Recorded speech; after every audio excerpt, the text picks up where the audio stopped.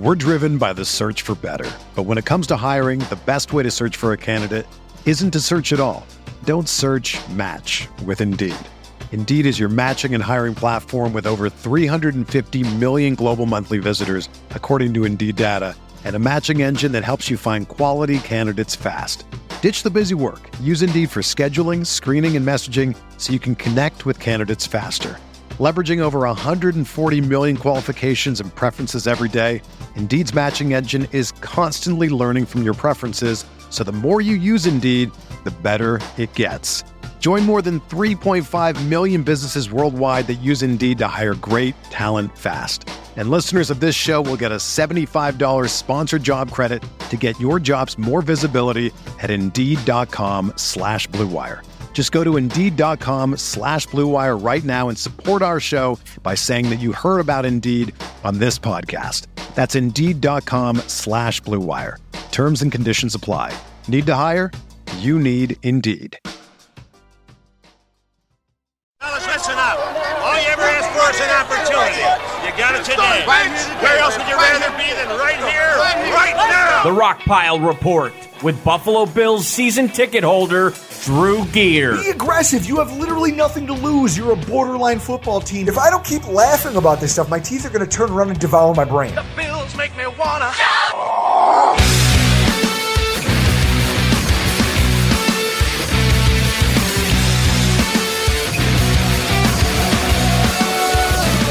How could you do it to me, Jim? After all we suffered, I've changed my identity so many times, I don't even know who I am anymore. How could you turn on me when we were so close to our goal? The FBI was watching you.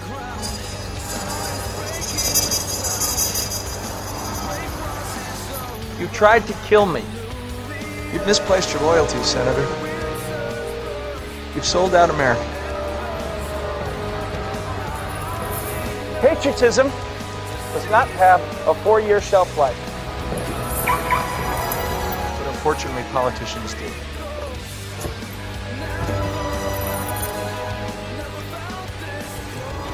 What in the world are you going to do with that? Thomas Jefferson once shot a man on the White House lawn for treason. Now hold the phone here. Thomas Jefferson.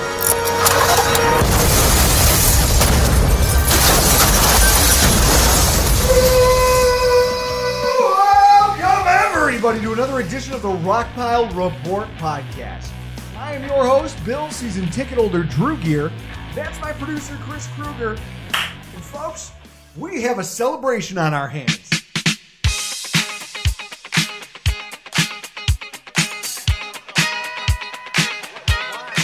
Woohoo! Indeed!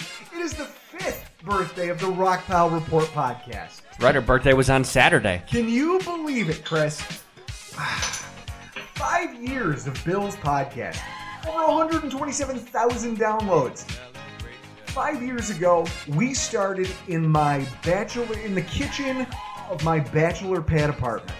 Yeah, that horrible apartment in Depew. I hated that place. We've since graduated to a slightly less depressing 2-bedroom apartment. Exactly. Podcasting from your kitchen. Exactly. From the bottom to the top, now we're here. Yeah, but if you go back to our early episodes, we didn't drink that first season. We might have had one or two, but it isn't as bad as it is now. Well, because we were too busy trying to impress everybody with how smart we were. Look where that got us. Nowhere. Oh, man, 5 years. 5 years of Bill's podcasting, Chris. This podcast has done so many things for me personally. Scratched a lot of different itches, and just allowed me to check off a wide variety of bucket list opportunities that almost any Bills fan out there would share. Broadcasting with legends like Thurman Thomas, Kyle Williams, and Fred Smirlis. Getting to stand in the middle of training camp as a credentialed member of the media on the 40-yard line at New Era Field. Getting to collaborate with some of the best podcasters and analysts around. I mean, Chris, we get to talk to Brett Coleman. Yeah. Just randomly. Why? Because we do a podcast. He's one of the smartest football people I've ever talked to. Yep. And then a lot of you might not know this, but Eric Turner, Cover1.net, founder, first ever spot on podcasting or radio was on this show. It's crazy. I mean, and ultimately, the big takeaway for me, Chris, has been getting to drink with your friend every single week, discussing, trying to analyze, lamenting, and celebrating everything from Bills football to just our lives in general. Yeah, I'm surprised that this hasn't ruined our friendship. I mean, I'll tell you this. If this podcast hasn't ruined our friendship, I don't think anything can at this point. Maybe your ex-girlfriend or my ex-wife. Hey, Chris, shout out to them for getting us together. Cheers. Cheers. So for those of you new, for listeners who recently joined us, thank you. We never do this, but make sure you leave a review on iTunes, Apple, and Spotify so that more Bills fans out there can find out what you guys already know. That the Rockpile Report podcast is your source for Barroom Bills analysis, brought to you by people only slightly smarter than the people you already know, but far more entertaining. Yeah. And so, Chris, a lot of our listeners are probably wondering, usually the intro of the show ties into something that they're going to talk about. Man, yeah. I don't even know if I'm ready for this. I'm nervous. Hey, it's big news. It's like, ladies and gentlemen, can I please have your attention? I've just been handed an urgent and horrifying news story. And I need all of you to stop what you're doing and listen. Chris, it finally happened. The Rockpile Report podcast has indeed sold out. Yes, we have sold out America. We have gone corporate. Move this man! Anarchy! Anarchy! Anarchy! I don't even know what that means, but I love it! Oh, guys, before you all light torches and turn into the angry, rabbling mob from South Park, please, allow me to crack another beer and explain. Chris, I figure the only way I can do this is with a beer in each hand. Yeah, you got a 2-fist for this. We've long touted the fact that we're independent. We don't answer to anybody, Chris. No, we have not. It's one of the things that I love about what we do. It served us well, and it continues to do so, because I'm a believer in the idea that most of the time, if you start taking a check for something, most people look at that and they say, oh, yeah, it's you're being paid, you've earned something. I've always looked at it as the second you start taking a check from someone, you owe them something, especially with what we do here. Yeah, we've never been the ones to reach out to be on a network. No. Blue Wire reached out to us, and we wanted to listen. Well, and so that's it, guys. And I mean, I talk about owing things. I don't believe in carrying that kind of debt around, especially over something that I do that I love, that I care about. And it was a hard decision. It really was. I mean, in the 5 years we've been doing this, Chris alluded to it, we've been approached by a number of organizations and outlets about paid partnership opportunities. Some of them were small. Some of them were some of the larger sports media conglomerates in the country. Chris, I'm sure our listeners can just get it. You can figure it out. You can kind of figure out who we're talking about. And all of them offered various pros and cons to what they were bringing to the table for us. I mean, some of them wanted too much control over our format and our content. The second you tell me to not work blue, I'm sorry, you've lost me. I'm no longer interested. Yes. Not even because I want to, but I want to know I have the option. Some outlets just wanted too much control over our creative direction and kind of wanted to dictate who we collaborate with, both in podcasting and in social media. Which also, Chris, I'm a person you've watched cut his nose off to spite his face more times than we can count. Yes. I don't take well to that. Some of them just offered too little in the way of support or assistance or any kind of guidance. And some of them I couldn't philosophically align myself with. Like one of the biggest conglomerates that has recently started buying up podcasts, both locally here and across the country over its various websites and platforms. I'm sure you've heard of them. Chris, in my opinion, those people, like that group of people specifically, have done an incredible amount of damage to what the profession of journalism and sports writing was intended to be. And in that way, I could never justify signing up and agreeing to work with people like that. And ultimately, there was just too many people looking to make us employees rather than partners. And for those reasons, over the course of the 5 years we've been doing this, we really couldn't find anyone that we felt was worth the time, energy, or the changes to our show that a relationship would require. Chris, let's face it, I don't take kindly to direction first and foremost. No, you don't. No, you know this from being my friend. Yeah, I do know this, but I mean, they reached out to us, and all we could do is just listen to what they have to say. Well, that's it. And over the course of the last few years, we've taken every meeting that people have approached us with, never actively seeking this sort of thing out. And after years of vetting these types of groups, I think we finally met one that we couldn't say no to. So with that, I'm happy to say that the Rockpile Report podcast is in the final stages of firming up an agreement, and that, Chris, as of July 1st, we'll be the newest members of the Blue Wire Podcast Network. You can Google them if you want to, but here's what appealed to us. First of all, they're a startup company for podcast creation and advertising that was built by people who have worked in sports radio, got sick of the bullshit associated with it, and all of it. Chris, you worked in radio. Yes. It's very cutthroat. And how much just nonsense is it? Nepotism. Stuff that... It's a lot. And so these people decided, hey, I'm done doing this professionally. I'm going to start podcasting myself. And then somewhere along the way decided that they wanted to be something bigger. They've grown rapidly beyond a solid business plan, a bunch of successful rounds of investment and advertisement, and they're still growing. And Chris, I think the most important thing is they're willing to let us stay in the driver's seat. Yeah. We control everything, from the execution of our ads, ownership of our intellectual property, the way we podcast. I mean, to quote Tyler Chin, their head of operations, we all have our own shows and know the value of cultivating an audience. We'd be stupid to ever rock the boat on that front, both for ourselves and for our partners, just to pursue a few dollars. In that way, Chris, I couldn't argue with them. Yeah, I like what they had to say. And, for me, having control of our content was probably the biggest thing. For you, that was the big one. For me, it was seeing some sort of direction. What are we doing? What is this? Because, Chris, not for nothing, this is a hobby for us.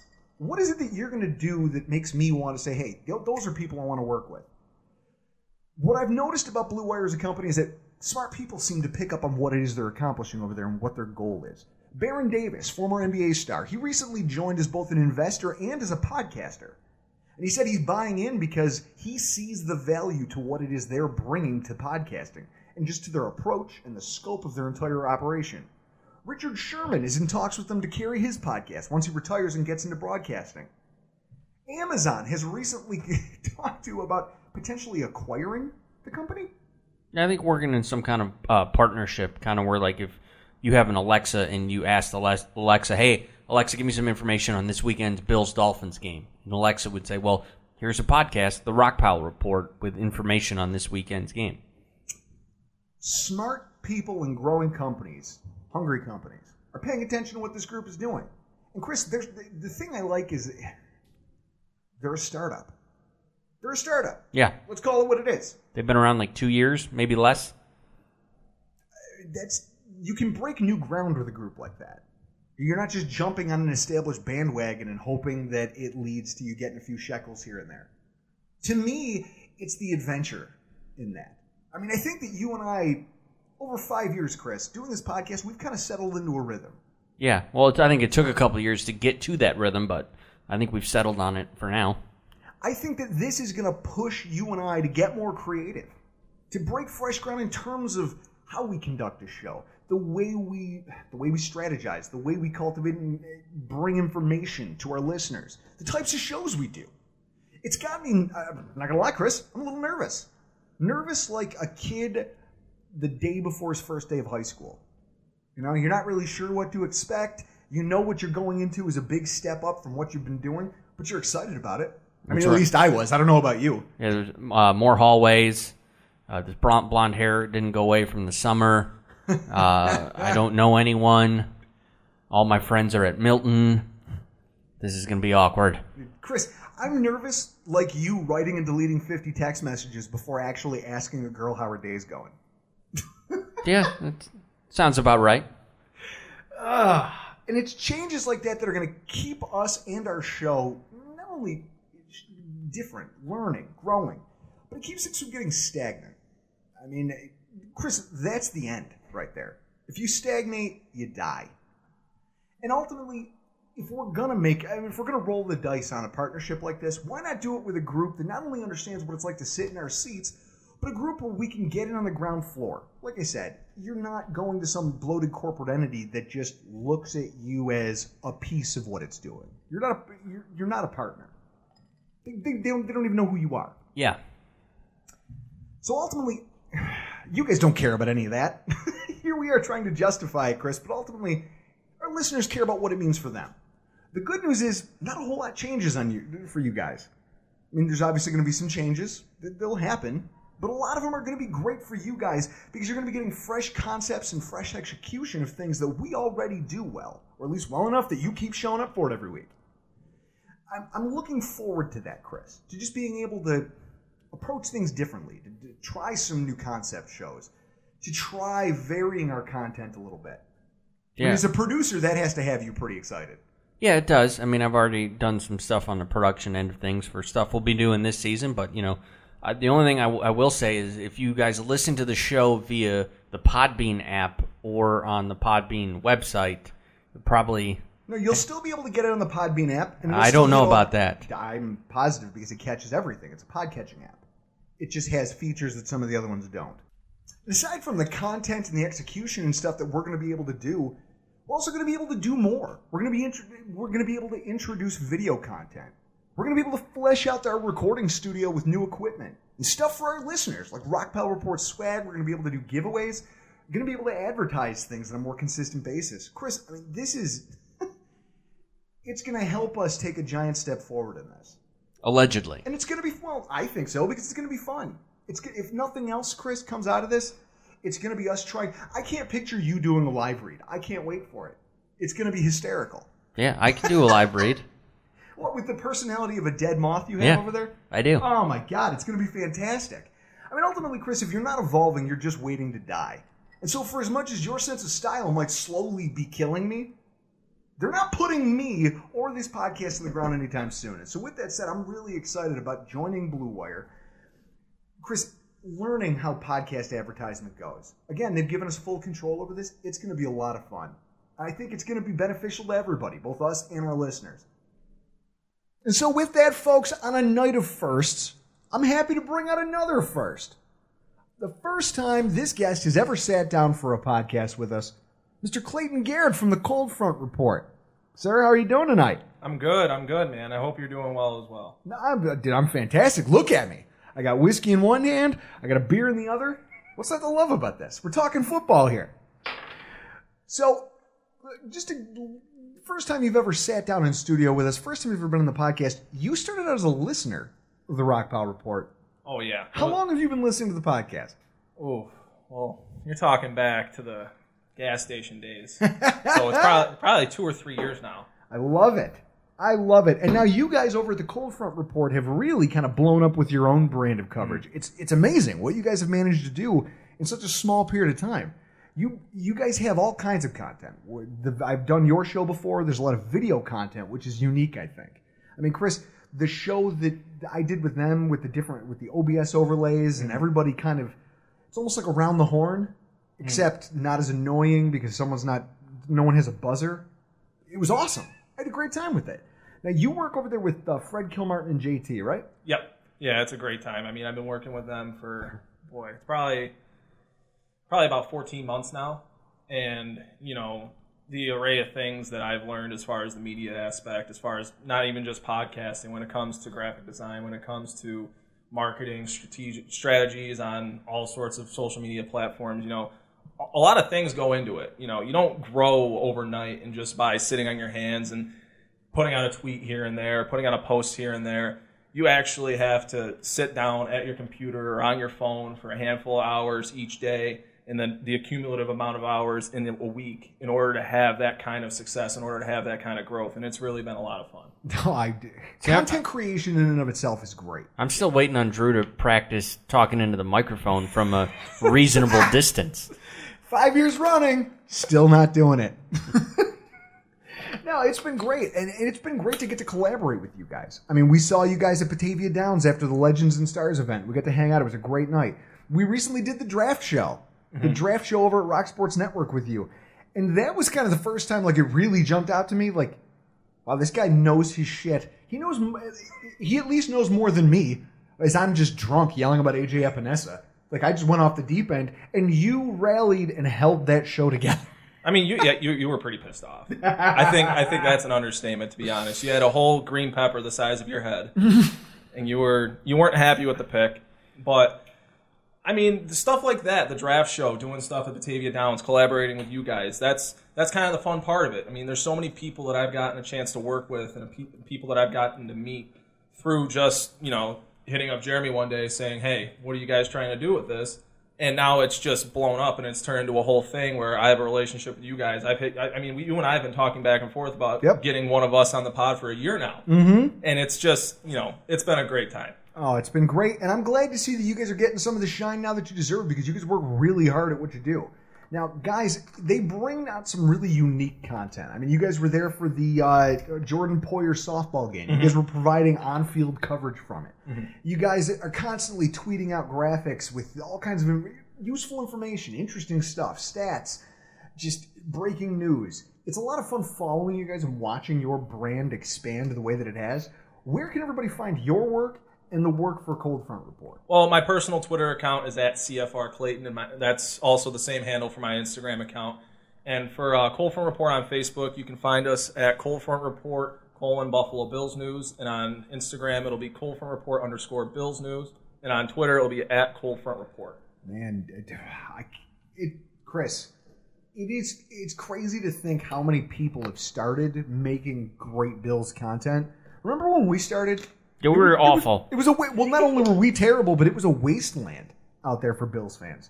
I mean, what? There was tumbleweeds, right? There was 3 podcasts. Yeah, there was like 2 or 3 podcasts. There was 3 of us. Yeah, now you look at it, if you can't find a type of Bills content that tickles your own fancy, then you're just not looking hard enough. You just don't like talk radio. That's or what it is. You have dial-up internet. Those are the only 2 things I can think. Or Spectrum. That'll do it. Chris and his ever-growing hatred for Spectrum. But so with that, we're going to jump right into the meat and potatoes of tonight's show, the kickoff of our Bills 2020 training camp preview series. And it starts with the offensive line. Taking a look at the current state of the roster, we have 5 starters returning from last season. It starts at the top, in the middle, center Mitch Morse. He played 85% of all the snaps at center for the Buffalo Bills in 2019. He is one of the most expensive players on the entire roster, but he played last year he got 2 All-Pro votes. Mm-hmm. So if that doesn't tell you the job that Mitch Morse did last year, I mean, I've seen it out there on social media that there's Bills fans who don't believe that Mitch Morse did enough, that he didn't make the impact that people thought he was going to when they saw the Bills pay him $10 million a year. Right. But you know as well as I do, with offensive linemen, if you don't hear that guy's name, then something's going well. Right. I mean, 2018, you're talking about a season where we're ripping our hair out about Ryan Groy and Russell Bodine, and it was never ending with the center position because it was so atrocious from week 1 to week 16. It was the lesser of 2 evils that season. Then you get a guy like Mitch Morse, who he had a little bit of a concussion history, and that concussion thing in the beginning of training camp last season was a real scare, and they sat him out for the entire preseason as a precautionary move. I don't think he missed any time, like any whole games. No. He missed a few snaps in 2 games, I believe, and you had to shuffle your offensive line. But you talk about the value that you get with Mitch Morse. You get a guy who's a leader, a guy who's going to keep that band of the offensive line, which I don't think people really think about how much camaraderie goes into the offensive line and the continuity up front and the chemistry from the guy to your right to your left. Well, and usually it's the center that kind of is at the heart of that. Because think about it. I mean, they call it the pivot, but he is the center of the operation. He's the one who touches the ball on every single offensive play. Mm-hmm. The only one. Yeah. The only player who's guaranteed to touch the ball on every single offensive play. So with that said, there's a lot of responsibility there. And I think he handled it well. When you look at the guard situation, we're returning Quentin Spain and John Feliciano. Now, Spain being back, I mean, Chris, we were talking about it during the free agency show. Steal! An absolute steal of a contract. I wondered if he had an agent at all. I had to Google it. When I saw the fact that he re-signed here on what? 3 years, 5 per? Yeah, it's like 3 years, 15. He played the highest percentage of offensive snaps of anyone in a Bills uniform at 99.4. That's more than Josh Allen. He played more snaps than Josh Allen. He gave up 0 sacks. His pass protection was as good as advertised when we signed him on kind of a prove-it deal last season. And he was used as a pulling guard, which was something that I think our offense lost. Going into 2018 when Incognito and Eric Wood left, our offense was left in the lurch because that was something that our offense did well. Like that we really excelled with in 2017. You had 2 guys who had a hard time moving their feet with Vlad Ducasse, 3. John Miller, Vlad Ducasse, and Wyatt Teller. That trio was probably one of the worst trios in the NFL as far as interior linemen, considering they were rotating the 3. But hearing you say those names, I'd forgotten. I had drank it from my memory, the fact that those were our starting guards. Well, I mean, if you think about it, how they've rebuilt this offensive line over the last 2 off seasons is really the embodiment of how they've rebuilt the entire football team. You're talking about an offensive line that went from one of the worst 3 in the league, hands down, one of the worst 3 in the league in 2018, to now probably collectively from top to bottom one of the best groups in the NFL. I'm a firm believer of that the offensive line from top to bottom is one of the best in the league. They have depth, and it's hard to have even good starters in the NFL. Well, and that's true. I'll give you that. And I think that the guard depth, as you say, is really improved because you look at Spain and what he brought, and then John Feliciano, who was a surprise. He was a surprise coming out of training camp. When you figure he was going up against a guy, as a career backup, John Feliciano was going up against a guy in Spencer Long who had held down a starting job pretty much everywhere he's ever played, whether it was center or whether it was guard. But the team saw something they liked in him. They liked the fact that he played, well, maybe not as technically refined as Spencer Long did. He's got some sandpaper to him. I think that's how Chris, that's what they call it in hockey. Yeah. You got to get a little grit. You got to get a little sandpaper on that roster. Yeah. John Feliciano brings it. Brings it in practice against his own teammates, and he certainly brings it against his opponents. I've seen him bring it at the gas station. At one time I saw him pumping gas. And Chris was too scared to go over and say anything to him. Well, I couldn't figure out who it was. I mean, Jesus, he's probably 2 feet taller than the gas pumps. Yeah. I saw him at the gas station, and I was like, that is a Bills player. I am right by the stadium. And then I had to record a mental image and then Google it in the car and figure out who he was. He's not a perfect talent when it comes to the guard position. No. I'm not going to call him a world beater, but what I will say is the team likes his intensity, and the intensity he plays with is kind of what that line needed. Yep. When you lose Richie Incognito, you need somebody who's going to bring some fight to every single football game, who's going to play a little bit after the whistle, who's going to make sure that if you take a liberty against somebody after the whistle or during a play, you're going to answer to him as soon as the play's over. Yep. You watched him become that for the Buffalo Bills in 2019. Not to mention Sean McDermott speaking out this offseason during everything going on, noting him as a captain, noting him as a leader, and really kind of guiding his teammates into the right direction, if you will. And, John Feliciano, going back to last offseason, I mean, I think that was probably one of the acquisitions I was the most wrong about. I called him Bobby Johnson's Vlad Ducasse. Because when you talk about Juan Castillo bringing in Vlad Ducasse wherever he went, that's how I refer to John Feliciano. He proved me wrong entirely. I think he was probably one of the most underrated guards in the league this past season, but he was definitely a surprise at that. Well, here's how I kind of figure out whether or not I like free agent moves. Because, again, I'm not a smart guy. I mean, I am, but let's face it. If you're taking... I've seen iTunes reviews, for those of you leaving them out there, about how, Drew doesn't do enough analysis, and he's a bad analyst because he doesn't bring all of the statistics to the... That's what you get from me. Okay? You're not an analyst. I'm not an analyst. And you don't claim to be one. I'm a guy who drinks and I know some things.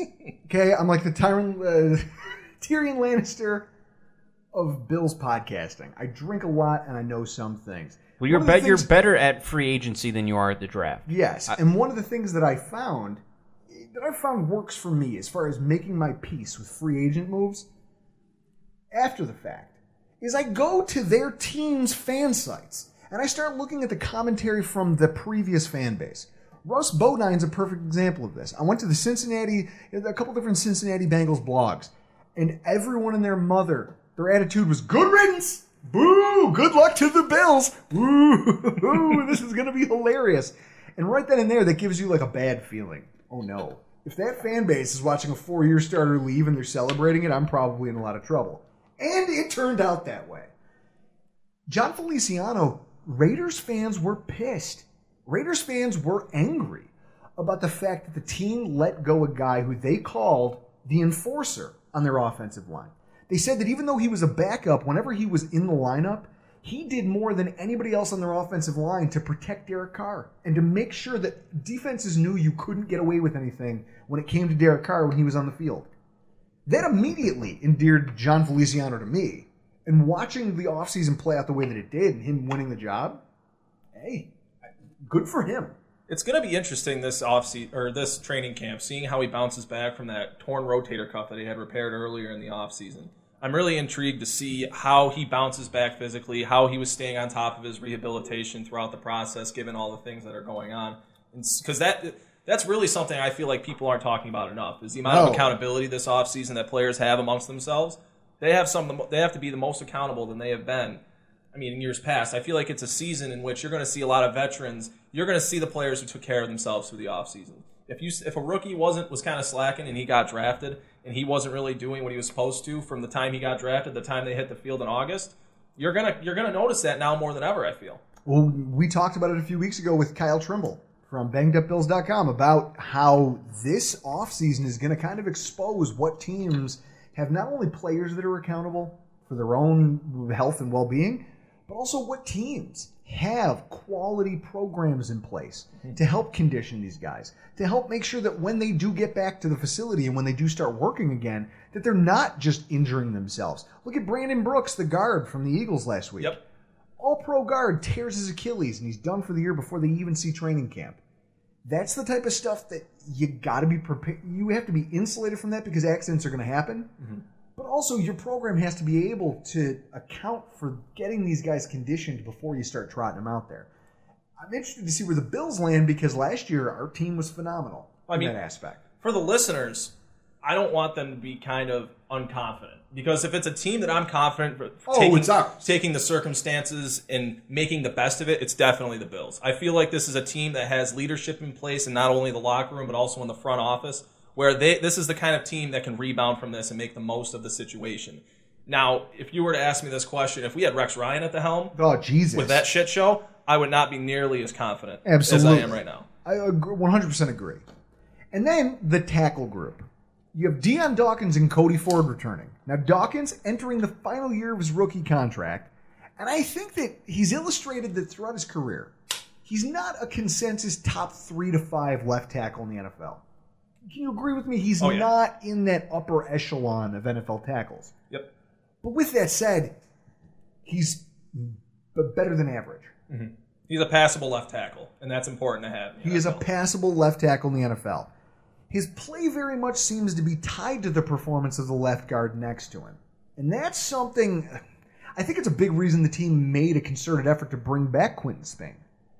Because they watched what happened to him from a rookie season that saw him play fairly well enough that they felt comfortable trading away Cordy Glenn. Mm. And then they put a subpar guard next to him, and he couldn't compensate. Right, he started with Incognito, right? Yep. So with that said, it's going to be interesting watching him come into his final year with some continuity on that front. You know, at this time last offseason, I feel like a lot of people were talking about the question mark at left tackle. And now it's not even a hole. It's not even a question mark. It's more of a, can Deion Dawkins live up to a career season in that which he had in his third year? Can he live up to that, if not improve, and get a big payday at the end of this season? And will it be with the Bills? It's going to be really interesting to see if they choose to re-sign him. I wouldn't assume that it's going to happen this offseason. If it were going to happen, I feel like it'd happen at the end of next season. And I'm really interested to see the numbers because this offseason, you saw that tackle market get inflated as it's ever been. You see guys who barely started in this league getting $10 million per season. Well, we talked about it during our salary cap primer with Paul Wineski a few months ago. The tackle pay since 2017 has increased almost 100%. But that corresponds with the fact that teams have realized you not only need one serviceable tackle, you need two now. Mm-hmm. With the way modern defenses operate and the way that every team now has at least 2 good pass rushers, you have to do it. And so with that said, tackle pay has increased. And with that, rising tides float all boats.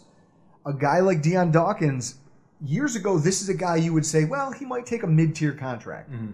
Now, the conversation changes. And you're talking about possibly expending a ton of money to retain his services. Not saying he doesn't deserve it. He's going to have to play this deal out, and I'm sure they'll deal with it at the end of the year. On the other side of him, you've got Cody Ford. Entering his sophomore season in the NFL, the kid has potential. And he showed flashes of it, specifically in the run game. I think he's arguably one of the better run-blocking right tackles I've seen play for the Bills in a while. Chris, we have been indoctrinated as Bills fans to having right guards that suck. The last one that I liked was Brad Butler. Yeah, Brad Butler! We're taking a call back to the mid-2000s. That guy was a third-round draft pick who was on the verge of going into free agency and signing a lucrative contract extension with the Buffalo Bills. And he tore his, I think it was either his Achilles or it was his knee. He tore it up in a game against the Saints here in Buffalo. And he decided that as a guy who held a master's degree in poli-sci, to hell with football. To hell with football. I'm not doing it anymore. And he retired. He retired. The best right tackle we've had in years. That's as Billsy as it gets. And after that, we were subjected to years of bad right tackle play. Chris, Jordan Mills. Oh, Jesus. Yeah, pulled his pants. Cameron Wake twice a year would pull his pants down on national TV. We'd all get to see Jordan Mills' whole ass. In fact, one time I think it actually happened. His pants fell down. And someone tweeted at us, look, it's like you were saying, it's Jordan Mills' whole ass. My thing on Cody Ford is he for sure a tackle? Are we done with that guard tackle discussion? Well, that's the biggest question mark. You go first. That's the biggest question mark I have for Cody Ford is it's not necessarily of will he play. He's going to start. It's really where will he play. I don't know if it's going to be right tackle. I don't know if it's going to be right guard. I doubt it'll be left guard. They signed Quentin Spain. That's where he's played his whole career as left guard, or on the left side of the football. So if he's going to play anywhere, it's going to be along the right side. And I think that's kind of where John Feliciano's torn rotator cuff may come into play. Is if he has a setback in training camp, if he has a setback during competition, that's kind of where I feel like that's where Cody Ford's opportunity is going to be to move inside, if that's what their desire is for him. Because personally, I feel like he's a far better fit along the interior than he would be along the exterior, given his foot quickness on the outside. And that's the thing. When you look at what Cody Ford was bringing to the table last year, he left a lot to be desired in pass protection. So there's still a lot of question marks around him.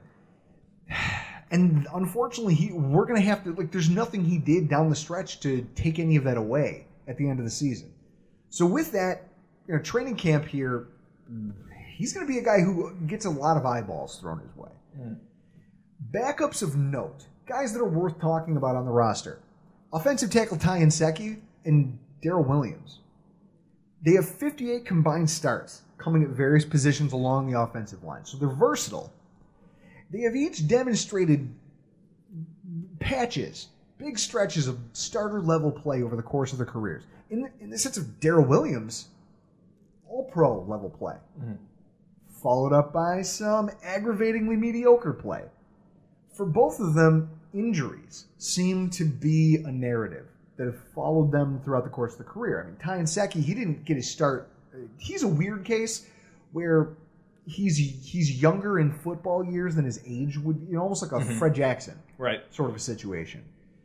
But with that said, he's had some injuries too. He's been dinged up. He was dinged up last year with the Bills, and it cost him a handful of starts where Cody Ford was Ryan Bates was our primary backup. Darrell Williams has had the same track to him, which is why he's been relegated to backup duty. Spencer Long. In fact, I'm just going to run another group. Spencer Long, Ike Bodiger, Ryan Bates, and Evan Boehm. Those are your backup interior linemen. You got Long, he's got 44 career starts to his credit, but he can play guard and center. He's got some versatility there. And while he's not perfect as a starter, he's done it. He's done it for every team he's played with except for Buffalo. He played well when he had to step in last season as well. Exactly. Boehm, a spot starter for 3 different teams over the course of his career. No one would call him an ideal starter at any position. But he's been good enough that every single team he's found his way on, he's ended up on the field. Whether that says he's replaced people who sucked on bad football teams. I mean, I'm not going to... I mean, he did come from Miami. Just take that with a grain of salt. But he seems to do well when he's stuck between a good center and a good tackle. Combo blocks seem to be... I watched some film on him, and that... Yeah, for those of you who say I don't do analysis, combo blocking seems to be his thing. So it seems like his future is going to be tied to who else makes... how everyone else around him does. Because he needs a strong supporting cast to make him a serviceable starter or a serviceable player. But with that said, the Bills may have the framework for that. Boddicker and Gates are interesting. I mean, you didn't see a lot of them. Neither of them played more than 10% of last year's snaps. They're projects. But they've got some versatility positionally, which we know McDermott has a hard-on for. It's going to be interesting to see where they slot in. I'm really looking forward to seeing what Darrell Williams is going to bring to training camp. Because here's a player who I know you guys talked about him going into the 2018 offseason.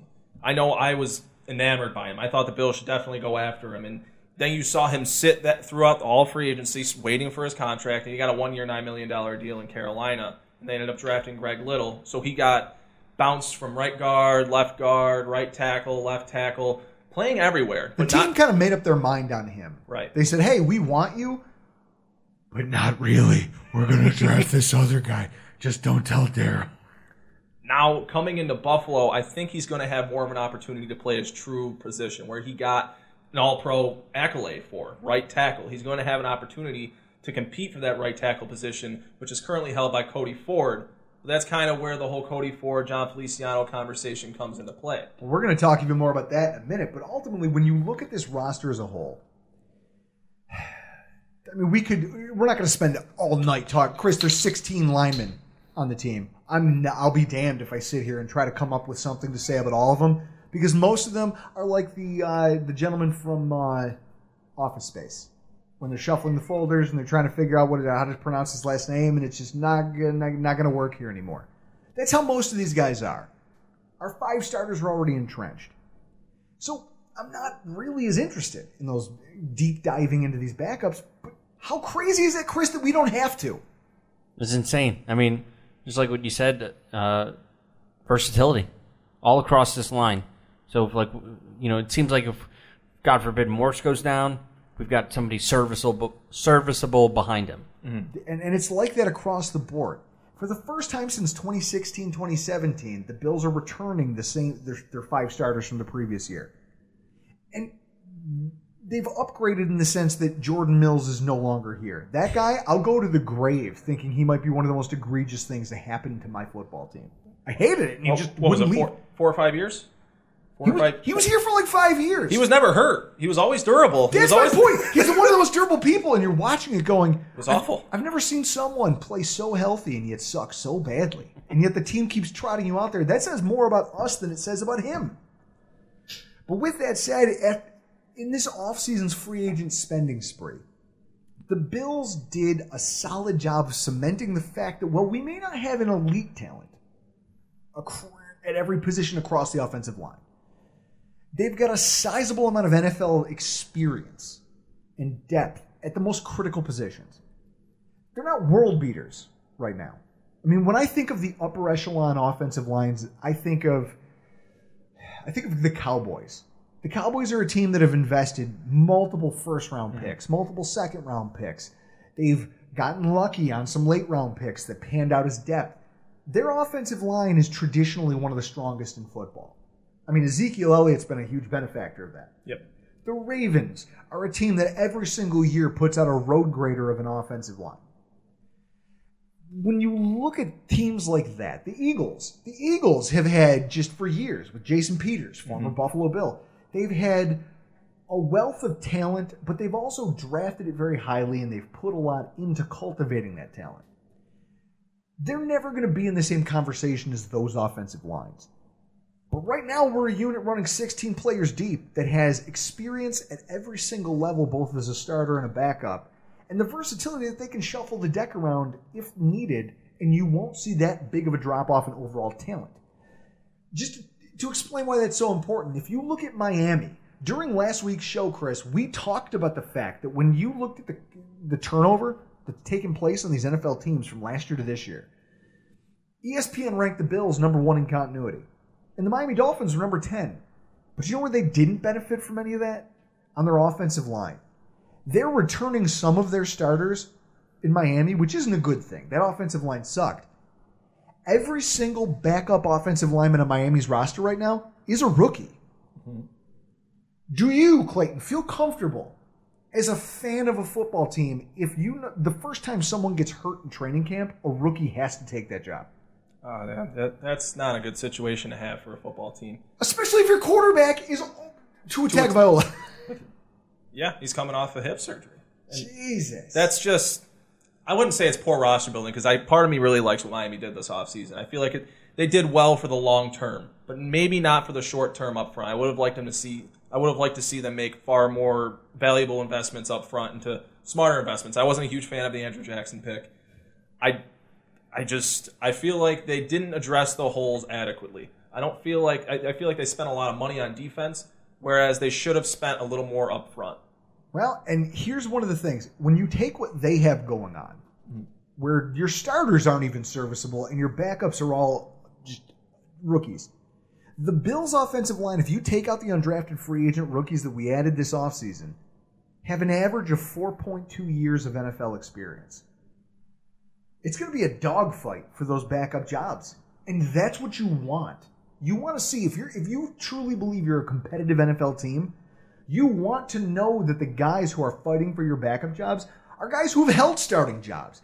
Guys who are good. They understand what it is to go through a training camp. They know what it is to fight for a job. They understand what it is to suit up on Sunday and go put your hands on another man and bury him into the ground. They know what it's like to get ready for a season in the off season. Yes. I feel like if it's anybody that would have struggled with it this offseason, it would have been Cody Ford. But there's so much experience. There's so many veterans. There's so many leaders around him that I feel like it's almost impossible that if he were in tune with his teammates, if he were in communication with his teammates, it'd be almost impossible for him to slack off. It'd be almost impossible for him to drop off and not be accountable and do the work that he has to do during an offseason as if it was any normal offseason. And last week we talked about how we were going over who's tradable and who's not in this offensive line group because of the Eagles' injury to Brandon Brooks, because he's such a huge part of what they plan to do up front. The Eagles are saying all the right things about how, we'll, quote unquote, we'll find an answer in-house. No, you're not. No, you're not. You're starting back. You're the backup. The first guy off the bench for your team posted a 2.6 relative athletic score in 2018 as a rookie. He's green. He has no versatility. He's not a good athlete. He's a little small for the position. You don't have anybody. Meanwhile, you look at the Bills team. The experience, versatility. That's what it comes down to. When you look at the offensive linemen in the roster, at least 6 of them have played multiple positions on the offensive line. And of those 6, 5 of them, they're vying for backup jobs. And they have 5 or more years experience in the NFL. If you can't go out and get a line like the Cowboys, I'd much rather take what we have. Yep. So with that said, heading into training camp, every year, teams head into training camp with at least some idea of what, quote-unquote, success for a given unit would look like. And with some players that have specific things they need to work on. Who needs to show what? Who's on the bubble? Whether it's a guy penciled in as a starter who shows that he's improved his technique. Or whether it's a guy who is in a contract year and you're like, look, he needs to come out. Or a guy he needs to come out and execute like a veteran. Or a guy who's been injured, who you're like, look, this guy needs to come out and make it through the offseason in one piece. I need to see that he can do that if my team is going to rely on him. Even down to some of the maybe youth pushing some of these higher-priced veterans off the roster. Every position is going to have some of that. So, in terms of what it means to the offensive line, the first thing I'd ask you is how confident do you think we should be feeling with all 6 starting linemen? We'll call it 6 because Ty and Secchi play a lot. Mm-hmm. How comfortable should we be feeling heading into 2019 with this group? You should definitely feel very comfortable with this offensive line. As you said, the 5 offensive linemen with multiple position versatility behind them. 5 of the 6 backups have versatility across the offensive line, and you have plenty of experience as depth. I mean, I don't even know if you can call it 6 offensive linemen. I feel like you have to call it 7 because I can't rule out a guy who was an All-Pro just 2 seasons ago. Yep. Whether it was injuries, whether it was being shuffled around an offensive line, you can't rule out Darrell Williams this training camp. I don't think he's going to come in and just let somebody take that right tackle spot because, hey, he's brought in a $2 million deal. He has a lot to prove this season. He's essentially playing for his career going into this season. If he doesn't get a starting job, he's going to fight like hell to get one. Man, and I mean, that's one of the things. There's so much fight taking place here this offseason. Being said, he wants to stack talent on talent and just let them figure it out on the field. He said that since he got here.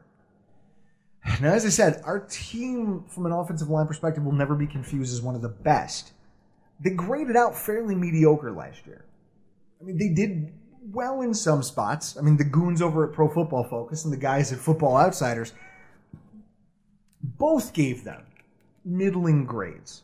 I mean, when you look at it, they were in middle of the pack in terms of sacks allowed, which is not...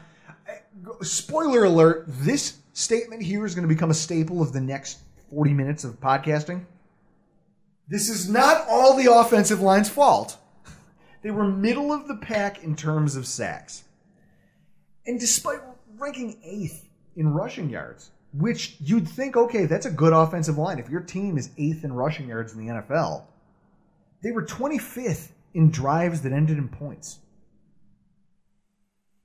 Again, not all of that is their fault, but with better blocking up front, I have to say that ranking would be higher, right? I think a lot of it, people aren't going to like this answer, but a lot of it hinges on Josh Allen. A lot of it does. When you talk about the sacks, when you talk about drives ending in points, maybe that's not as much Josh Allen as it could be the offensive coordinator, but you're talking about an offense that it doesn't fall all on one unit. It doesn't fall on the receivers. It doesn't fall on the running backs. It doesn't just fall on the quarterbacks. It's in a unit. You have to perform comprehensively through as one, if you will. So when you're talking about rankings with the offensive line, things such as the points, things such as the sacks, you can point to the offensive line as far as sacks. I mean, when you look at a season like 2018, yes, that offensive line was awful. You can't put a percentage of that on Josh Allen, but it's not going to be a very high one. Whereas last season, you're talking about a season where it may have been 60-40, Josh Allen offensive line or vice versa. So I think a lot of this season, as far as improvement in those 3 categories that you just mentioned, a lot of it hinges on Josh Allen. Well, I think Brandon Beane agrees with you, because rather than make a major overhaul up front this offseason, the front office trusts that the talent they have on hand and the depth that they're able to cultivate will gel and produce a better product in 2020. And in terms of both their division and potentially the AFC, I think you'd be hard-pressed to find one with more experience and versatility than ours right now. So with that said, I agree with you that fans should feel a considerable amount of comfort with the line, even if it's not ever going to be known as elite in 2020. I don't necessarily agree that it won't be considered elite. I feel like once you get to the later portion of the season, where the season is really all gear, you're going to the playoffs, it's the home stretch, you have to win X amount of games, you have to perform at home under the lights in some scenarios for the Bills this season.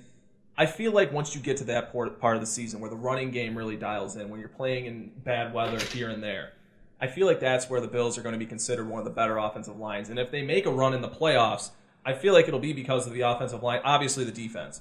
But if you're talking about success on the offensive side of the ball, you're going to be pointing at the offensive line as well as the quarterback, if that's the case. Oh, and I agree, because the continuity factor, the fact that you're bringing all these guys back, they've had a year of experience together, and the fact that when you look around the NFL and even look at our division, our floor, at its worst, our offensive line is better and deeper than any one of the other 3 teams is trotting out there. So that alone puts us into a category where you should feel pretty comfortable about what we're going to trot out there. Now, considering how little turnover there is up front, what's an area that you think, as fans, we should reasonably expect the team to improve as both training camp and the preseason develop as it relates back to 2019? I feel like you're going to see improvement from Cody Ford. Whether it's at right tackle or at right guard, I feel like you're going to see considerable improvement from him this season. Because, I mean, you hear Brandon Beane and Sean McDermott talking in press conferences prior to the draft. Oh, we have to build up front. We don't know what we have up front. Oh, Cody, we haven't really specified to him where he's going to play. and they ended up not investing draft capital into the right tackle position rather than signing Darrell Williams, I believe, a couple weeks prior. So when you talk about Cody Ford, he knows that he's going to have to perform this season. He knows that he can't have a letdown year similar to that of Deion Dawkins after his rookie season. He can't have one of those seasons because you're talking about a job in which if you don't really perform, there's 2 guys behind you ready to take your job that have way more experience than you. Well, it's like they've said, they firmly believe that pressure will force you to improve. Mm-hmm. And they want to put talent on talent on talent and make guys prove that they deserve to be on the field. I mean, I was a little surprised, Chris, Cody Ford getting that starting job out of the gate to start last season. Yeah, I don't know if that was warranted. Usually McDermott, he doesn't give rookies jobs, but, he slow plays rookies. Well, there's all sorts of uncertainty surrounding that, if I'm correct, right? Mm-hmm. Because we didn't really know how severe Ty Nsekhe's knee injury was. It got to the point where, they're rotating because Cody Ford can't handle all the snaps, where once Ty Nsekhe went down with that knee injury, we're wondering, okay, maybe they were rotating because Ty Nsekhe couldn't handle the workload of a whole 4 quarters. And you have a point there. I mean, that's something, and I have here written on my list, which is why I love the fact that you're sitting here in studio with us without a laptop, with nothing in front of you, you've got no fucking notes, and yet you're on pace with me here. Pass protection on the right side was mine. You're talking about a team in the Buffalo Bills that made the playoffs, but our offense was erratic at best when it came to passing the football. And again, not all of this is their fault on the offensive line. They can do better when it comes to supporting Josh Allen in terms of pass protection. One of the things I noticed, and it really drove me crazy, the pressure that developed in the middle and on the right side of the offensive line over the course of the 2019 season, it was a consistent issue all year long. And that makes sense if you consider the talent on hand. You've got a center that missed a giant chunk of the preseason process. We were worried he was going to miss the start of the season. Mm-hmm. He's playing with a brand new team, a brand new right guard. You've got a right guard who's getting his first shot at starting in the NFL, and you've got a rookie right tackle who was touted as having raw footwork coming out of the draft. They weren't horrible, but when you look at on the other side of the line, Spain and Dawkins, you didn't hear about them the first month of football. Why? Because they handled their business. Mm-hmm. When you go to the right side of the line, Chris, how many times during the preseason, I remember the game against Carolina, it was 2 back-to-back plays by guys who would go on to not make the Carolina roster. Just blew Cody Ford up. Oh, I know exactly. Just beat the brakes off of him, and it was just an unblocked sack of the quarterback, and you just hold your breath. You're like, oh my God. See, my only takeaway from that Carolina game was Boshawn Joseph just blowing up Greg Little. Greg Little on roller skates? Yeah. See, I feel like when you talk about John Feliciano, as good of a player as I feel he is, he's just that. He's good. He's not great. He's not great. He's good. He's not going to be worse than your average offensive guard in the NFL, but he's not going to be better than the top tier, I wouldn't even say top tier, maybe middle tier starters in the NFL. He has limitations, and when you talk about pass protection, that's exactly what it is. It's his pass pro that limits him as a player. He's great in the run game. You're talking about a right side they're great in the run game. They paved the way for us to be a top 10 rushing team. Exactly. They're almost second to none as far as mauling people along the interior. But when it comes to spreading out the offense, getting some efficiency when throwing the football, having pressure along the interior is where it's the most dangerous. And I feel like that's really where it bit the passing offense the most this past season. Oh, absolutely. Because when you look at it, the Bills ran 11 personnel last year. For those of you laymen like Chris, I see you giving me the dead fish eyes over there when I say 11 personnel. It means you have 1 tight end on the field and 3 wide receivers with a single running back. The Bills ran 11 personnel 70% of all of their offensive plays.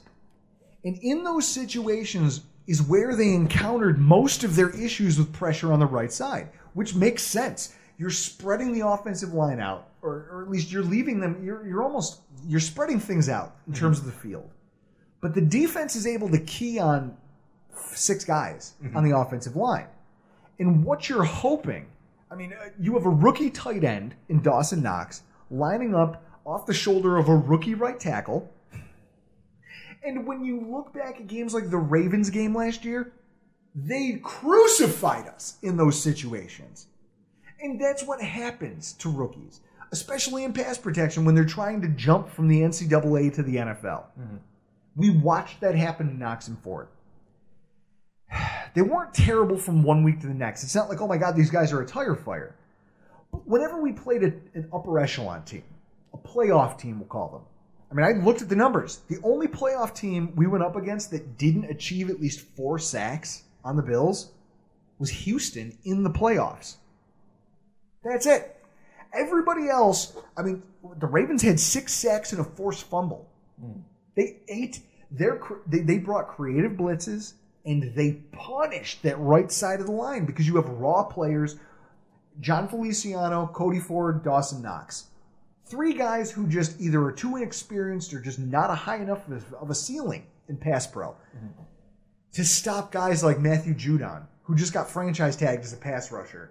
And when you have a coordinator like they do on defense, dialing up exotic blitzes, those kids get confused, they get tricked into things, and we took a beating in that aspect. That, to me, is a place where this team has to come out of training camp looking better. Yep. They have to. And I feel like that's exactly where the whole continuity going into 2020 kind of plays in. When you talk about continuity, I think the place that it's the most important is along the offensive line. As you alluded to earlier, having 5 returning starters for the first time since, 2016, when that offensive line, the line of Glenn, Incognito, Wood, Miller, and Mills, not that great on the right side, but when you're talking about that offensive line, they were at their peak when they started left to right, the same exact guys, for 3 consecutive years, when the Bills were one of the top rushing attacks in the NFL for 3 consecutive years. I feel like if they're going to improve in any area, it will definitely be the pass protection. If they're going to go with the same 5. I mean, you keep touching on how it's not all on the offensive line. You're still, I mean, you had a second-year quarterback, and you had a rookie running back there as well when you're in 11 personnel.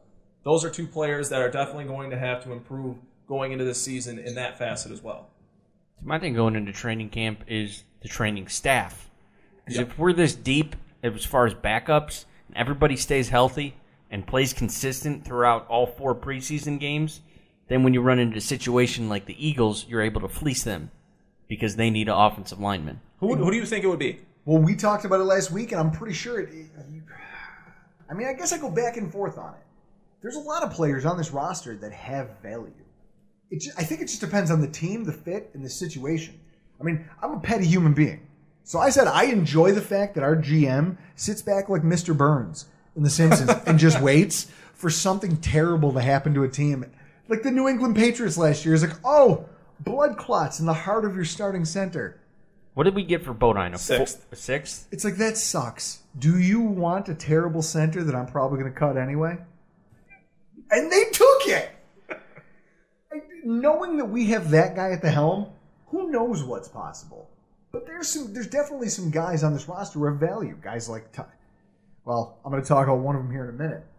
But ultimately, when it comes to pass pro across the board, I think you can agree with me. We were a top 3 rushing team under Sean McDermott in 2017. Yes. And under Rex Ryan. And then we took a step back in 2018 because we fielded the 2nd cheapest offensive line in football. The line as a whole made less than Taylor Lewan, the left tackle for the Titans. The whole line made less than 1 starting left tackle. So when you look at it like that, and then you look at what we did in 2019, they're trying to gel. They kind of hit the reset button up front. The Bills made the playoffs in 2019. Can't take it away from them.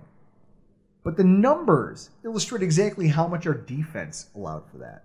The Bills are 27th in passing yards per game. They were, that face right there. There you go, Clayton. That's what I was hoping for. The Bills were 24th in passing touchdowns per game at 1.3. Buffalo was the only team ranked lower than 18th to make the to make the playoffs in 2019 with that 24th ranked passing touchdowns per game. The New England Patriots were the 18th ranked team. They also fielded an elite defense. So if you wanted to look at the next non-elite upper echelon defense to make the playoffs with a mediocre touchdown rate, it went all the way to 15th with the Minnesota Vikings. Essentially, you don't make the playoffs if you don't throw touchdowns on a consistent basis. You just don't. It's not all their fault. It is not all the fault of the offensive line. All right, now that I've said that, the Bills were also 23rd in their percentage of passing plays that resulted in a sack at 7.1%. That means 1 out of every 14 dropbacks, Josh Allen hit the turf. Now, I see you smile. What do you think when you hear that? I think it's a mixture of things. It's a mixture of a quarterback not recognizing what he's seeing, as you touched on, a first-time entrenched starter at right guard not being sure what he's seeing, a right tackle who's new to everything, not sure what he's seeing, and just, the combination of everything that goes with 9 of 11 starters being brand new. That being, that was a trend throughout the entire season last year. Well, but if you Google it, there's a I believe it's BillsWire.com has an article from October saying that through the early part of the season when we were 5-1, the Bills were posting some of the best pass protection grades in the NFL. And then we started playing teams with actual front sevens. And it got ugly. Really, really quick, it got ugly. When I looked over the numbers and just tried to look at how the rest of the NFL fared in that sack percentage number, we were second highest in the AFC East. Miami and New York were abysmal. They were 28th and 29th respectively, which is where they belong. It's where they should be. It's what they deserve. Let's be honest. They deserve that. Only 2 teams did worse than we did and still made the playoffs. Seattle, ranked 27th, 8.5% sack percentage. Houston was 30th, 9.8. And the common factor between both those teams is they had quarterbacks who were in the MVP conversation at some point last season. Exactly! Thank you, Mike. See, up top. Social distancing be damned. Chris, see, this is what I love about this guy. He knows exactly where I'm going. Both of those teams needed elite quarterbacks to overcome the team's inability to pass protect on a regular basis. That's the only reason they were successful at all. Neither of them made it past the second round of the playoffs. Mm-hmm. Even with MVP caliber quarterbacks. We don't want to see that happen to the Buffalo Bills. So we're entering 2020 with a lot of hype. Both locally, just among diehard fans, the guys at the gas station. Bills are going to... I saw a drunk guy leaving a gas station, which I hope he wasn't walking to his vehicle, because he was clearly hammered. But he was just yelling to no one into the ether, Bills are going all the way! They're Super Bowl! And he was fist pumping, and I'm like, holy shit, it's noon, sir. It's noon! What day of the week? I think like a Thursday. That's bad. It's not good. That's not good. I hope he wasn't walking to a vehicle. But with that said, there's a lot of hype here locally, and in the national media, they're starting to jump on that bandwagon. Yeah, Adam Shine's driving the bus on that one. But I get where they're coming from. We're the most put-together team in the AFC East right now. And that's fueled division title talk, and even some people have taken it farther. You've got Michael Robinson, who, Chris, we make fun of him every year on this show when he predicts us going to winning the title. Yeah, he's done it every year since 16, except 18. He's saying AFC's title game or bust. Yeah, I don't know about that.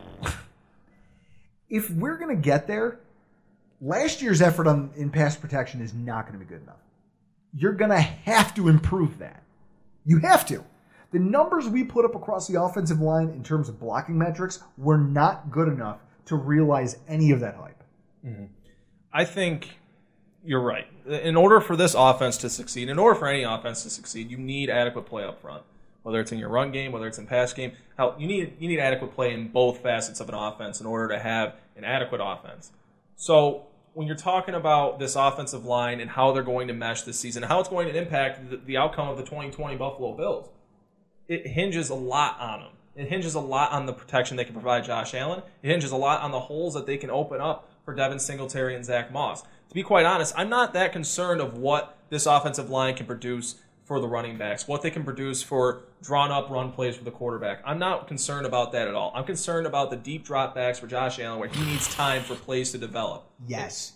You went out and got Stephon Gilmore, who excels in downfield contested balls. Diggs? Stephon Diggs. What did I say? Stephon Gilmore. Jesus Christ. All right, give me all those beers back. You're done. Oh, no. You're done. Oh, no! I'm failing over here. I'm blacking out. You went out and made the acquisition of this player a point this offseason. You knew you needed to get better in... I mean, when you look at Josh Allen, he improved as a passer. Mm-hmm. The place he didn't get better was down the field. So you went out and brought in a guy who has elite talent in those areas where Josh Allen struggled the most. Just to see whether or not it's him or whether it's the talent on the team. There's no excuses to be made for Josh Allen this year. Mm-hmm. But in order for him to be able to capitalize on that, someone's going to have to block for him long enough for a guy like Stephon Diggs to get open downfield. 7-step drops, I used to hold my breath every single time I'd watch a play-action pass. He's going to make it to the drop. I would stare at Cordy Glenn. I would stare at Cordy Ford and just go, oh my God, please. Please, please, please, please, please. We'd be at the stadium, and they'd be talking about something happening in the stands, and a whole play, I'd just be watching Ford going, please, no. Oh, God. And there was a couple plays where he just olayed a guy because of his poor footwork. And you go, oh, no! I'd put my hands up, and people would look at me instead of at the field. They go, Drew, what's wrong? It just happened! The thing that and it didn't always end in disaster. Sometimes the pass rusher missed. Sometimes he took the angle too wide. But, man, I'll tell you, that guy gave me more heart attacks watching every single play. Our seats are essentially where we have the all-22 angle. Yep. So I'm watching him just whiff on pass protection, and it's like, oh, no. Honest to goodness, some of the reps that he got last season were really, really bad. They were atrocious. And when you see him play against players like Von Miller, he handled Von Miller okay. And when he played against a player, DeMarcus Lawrence, he handled DeMarcus Lawrence okay. So that kind of gives you a glimpse of hope or some sort of promise for there to be a higher ceiling. But I think you're holding Cody Ford back as long as you have him playing at tackle, as long as you have him playing on an island where some of the most athletic players in the world play at defensive end. Some of the most athletic freaks that you're ever going to see in any professional league. As long as you're playing him at right tackle, I don't think you're playing him at his true position. It may have worked in Oklahoma playing him at right tackle, but it does not work in the NFL. I can't stress enough. I've been stressing it for 2 years. His best position is going to be along the interior at right guard. And I think when the Bills' offensive line is at its peak with the front five that they send out there in front of Josh Allen, it'll feature Cody Ford inside. That's a bold statement because he's listed. I have him as my starter who has the most to prove in 2020. Returning starter with the most to prove. Think about it. He was the anti-Cody Glenn. Mm-hmm. He was the guy that Cordy Glenn was the player in the draft that the Bills, everyone kept saying, he's a guard, he's a guard, he's a guard. And the Bills drafted him. And then they said, joke's on you. We knew he was a tackle the whole time. And he proved them right. When you look at Ford, he's the guy that they keep telling you, well, he's a tackle. Everyone said he's a guard during the draft process. Mm-hmm. And then he goes out there and plays tackle for a year, and you go, woof. Maybe he's a guard. Maybe that guy, he lived up to his billing as maybe a guard. I think it plays along with the kind of prototype they like in their offensive, quote-unquote, their offensive tackles. I mean, you look at a player like Deion Dawkins, who they drafted to play left tackle, who a lot of people said similar things. He should be bumped inside. His ceiling's along the interior. So it's going to be interesting to see if Cody Ford pans out long-term like it seems as if Deion Dawkins had. I have a hard time calling him a starter last year. I mean, he split a lot of games, almost 50-50 with Ty and Secchi. And what that speaks to is the fact that your coaching staff just does not have faith in you. When things break down in a pass protection sense, because they know they can trust you in the running game, but you're getting beat like a drum in pass pro. Look at the Houston game. Yep. He and Ty and Secchi played almost a 50% split of snaps. Because by the end of the game, J.J. Watt just took over the right side of that line. Ford was lost. Mm-hmm. And so they had to pull him out. And then they were rotating the two of them on a drive-to-drive basis, which that's not a starting right tackle in my opinion anyway. I just see the whole rotation thing. That was kind of something that drew me sour to the Bills' offense in 2019. I didn't feel like you were ever going to maximize potential of that personnel in that offense as long as you were rotating the right tackle. I felt like that was the case, and they did it from week one until they lost that playoff game. Well, I'll say this. When you look at the numbers, with Ty and Secchi and Cody Ford, if you look at the splits in the stats from one rep set to the next, When Ty Nsekhe was on the field, the Bills averaged 1 more yard per pass and almost 1 more yard per rush attempt. I don't know what... stats are stats. You can twist them. You can make them lie. You can make them tell a narrative. What I see is the fact that they deferred to Nsekhe. It seems like every game they wanted to put Ford out there and give him the opportunity, but they were very quick to put Nsekhe out there to save the team from Ford. And so in that sense, in year 2, I'm looking at him as the guy who has the most to prove on this entire out of that whole offensive line room. Deion Dawkins going into a contract year, I don't give a shit about that. I want to talk to you about Cody Ford because he has to prove that he's an NFL right tackle. Right tackles are now just as highly paid as left tackles. Yep. You have to be because, like I said, the pass rushing and the way teams like the Ravens will attack you if they think that if they smell blood in the water, you're a dead man. Especially if you're bad in pass protection. He's powerful. He's a mauler. If he gets his hands on you, you're done. He'll put guys to the earth and then get to the second level.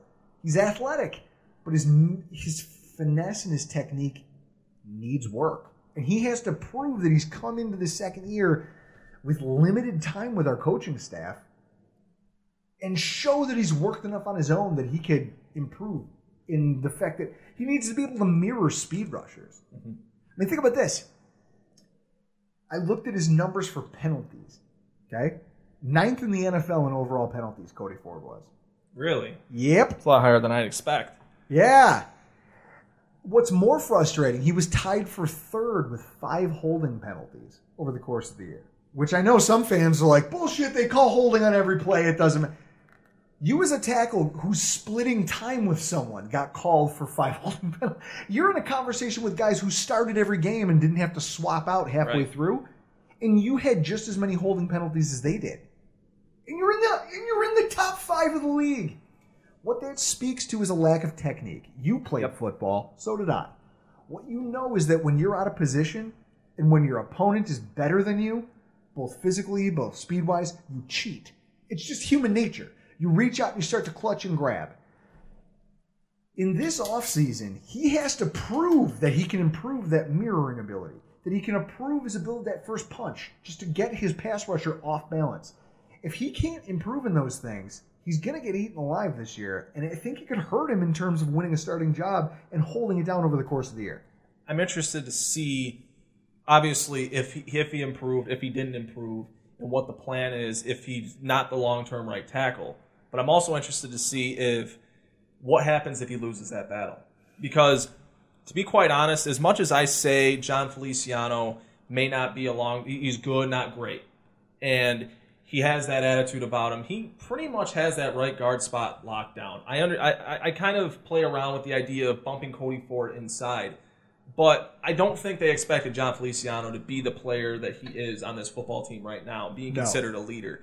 And I don't think there's quite enough for Cody Ford where if he loses that right tackle spot, you're just going to be 1-2 with John Feliciano. Now you just got to win this battle. I don't feel like it's as simple as that for this coaching staff, because if he moves along to the interior, he's moving to arguably one of the deepest positions on the team at that point. Exactly. So that's where you kind of start wondering, what are they going to do with him at that point? Because John Feliciano, he's not a young man, but he's not an old man either. He's only 28, and he's going into a contract year. Ty Nsekhe is the only member of this offensive line over the age of 30. Right. And I'm curious to see if Cody Ford loses that right tackle battle with either Ty Nsekhe or Darrell Williams, if he becomes a trade candidate.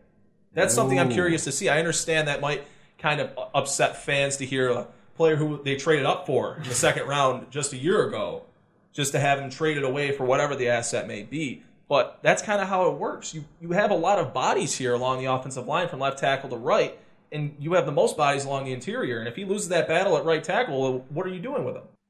Mr. Garrett, you have got to warn me if you're going to set off the hot take alarm on this podcast. Cody Ford being traded. This is where, folks, I'm glad he's here because usually I'm the one who drinks too much and says some outrageous shit. He hasn't even had a drink. I mean, I guess at that point, that's where we do want to talk about these key battles that are coming up this offseason. I mean, it's refreshing knowing who your starting offensive linemen are, and even primary swing offensive tackles. Having them coming back, it's huge. I can't tell you the last time any of this has happened. we talked about it. I don't know when I've had this level of comfort, with at least knowing who the players are. But because of the makeup of the roster, that doesn't mean that there's going to be wide open position battles taking place across the board. Our starters are largely penciled in. And I firmly believe it's going to be the incumbent's job to lose more than it is for someone who's new to the team to step in and take their job. So when you look at the backups on this team, I mean, last year the Bills kept 10 offensive linemen. Given the way McDermott values roster depth and flexibility, I'd be shocked if he didn't keep at least that many. I mean, we talked about it after the free agency show. The Bills might have to keep 5 defensive tackles this year. Yeah. For most teams who run a 4-3 defense, that sounds like lunacy, but that's the world we live in right now when you look at the talent that's on the roster. So there's going to be a competition here on the offensive line for who makes those backup jobs or who makes who obsolete. Now, you're talking about Cody Ford potentially being moved as a trade piece. That's wild to me, but I can get there. I'll listen to some of that.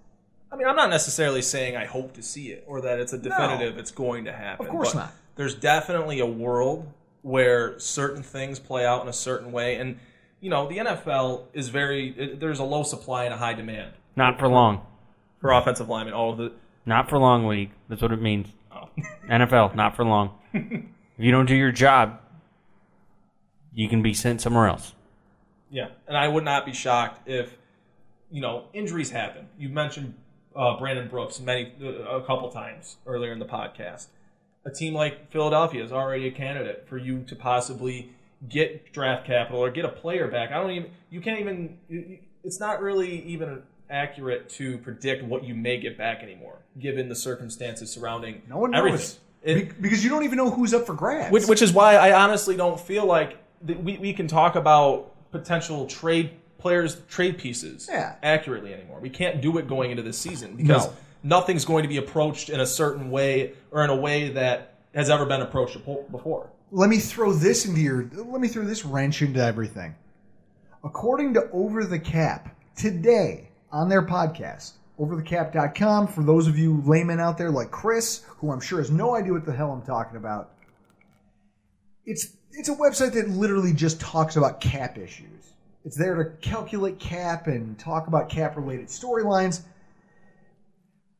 The host said, I'm quoting, my guess is that if you are looking at the cap to drop in 2021, you're talking about a drop anywhere from $40 million to $85 million in 2021 because of the impact of COVID-19. Mm-hmm.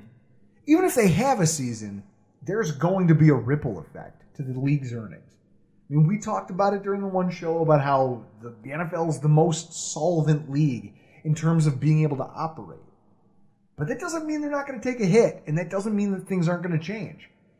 An $85 million loss to the salary cap next year, that's going to change the way teams approach things. All of a sudden, players on cheap contracts or rookie deals, they look a lot more valuable, don't they? Mm-hmm. So with that said, there are some battles here that I think are important. And to your point, Cody Ford may very well could, in that universe of, oh my God, the sky's falling in terms of salary cap, I'm a team that thinks I can go out and win a Super Bowl if I just had a good guard. If I'm the Seattle Seahawks and I say, hey, I need to keep my quarterback upright, and maybe if I can run the ball a little better and keep him on his feet, I can win another Super Bowl before my Hall of Fame quarterback in Russell Wilson retires. Maybe you see that team all of a sudden come out of nowhere with a third-round draft pick for your guy, and you go, well, I've got a Ty Nsekhe. I've got a Darrell Williams. Mm-hmm. Yeah, I can't say no to a third-round draft pick. The world is different this offseason. And because of it, there's going to be battles everywhere that, whether we know it or not, means something. I think that right tackle one is a big one when it talks the whole right side of the line. The battles I have it laid out, follow me here. Spencer Long and Ty Nsekhe against Darrell Williams. His success is a detriment to both of their careers. Mm. I mean, I know when I say this, there's going to be people out there Drew, you're high. Long is a highly paid backup. He's our backup center. There's no way McDermott would cut him or trade him. Ty, he played 50% of the starting snaps. It's just lunacy. You save $10 million for both those players, don't you? Yes. Combined. Not $10 million each, $10 million in total. Long as a veteran player, 7 years of starting experience. And he's been a starter everywhere except for here in Buffalo. Okay? Nsekhe isn't, like I said, he's the Fred Jackson of offensive linemen. He's an old guy who got brought in, and he's younger than his 34 years show him to be, but he also costs a lot. Mm-hmm. And now you look at Darrell Williams. He's a player both Brandon Beane and Sean McDermott have some familiarity with from their time over there in Carolina. He's a former All-Pro, or borderline All-Pro. I think, what was he, second team? Yes, he was second team All-Pro. He's only 27 years old. There's a lot of upside to like there with him. And if he can prove that he's returned to health. And everyone keeps talking, his injuries, and then he had a down year. Trent Murphy had a pretty solid career as a pass rushing specialist coming out of Washington. He tears his ACL and the Bills sign him to what at the time was a team-friendly deal. By all accounts, we're keeping him, which, spoiler alert for a future podcast, I call it highly into question. I do not believe this. But with that said, you look at a guy who it took him, coming into last year's offseason, he admitted that was the best he'd felt since his knee injury. Mm-hmm. And that he was kind of going through the motions in 2018. That he still wasn't 100% all season long, but he was trying to play through it. Darrell Williams very well was going through the same things in Carolina, trying to play it not 100%. If this guy comes in here at 27 years old and can show 100% and show that those durability issues, he's found a way with the help of our training staff to get past that, I see a situation playing out the same way it did with the cornerback Kevin Johnson. Yeah, here's a guy who Pro Bowl caliber talent when he's on the field, but he's not healthy. Well, he rehabs his image. He goes out there. He plays a full season. He does well. Goes on to see a lucrative next contract. I guarantee you that's what endeared Darrell Williams to signing here in the first place. Mm-hmm. And with that said, I think they're going to give him a lot of opportunities to do that. We see every season that players are given every chance to fail. We saw it last year in last training camp with Cody Ford specifically. They kept putting him at right tackle. They hardly gave him any reps at right guard. I think it was just a few measly snaps in a preseason game, maybe even the fourth preseason game, or the third, excuse me.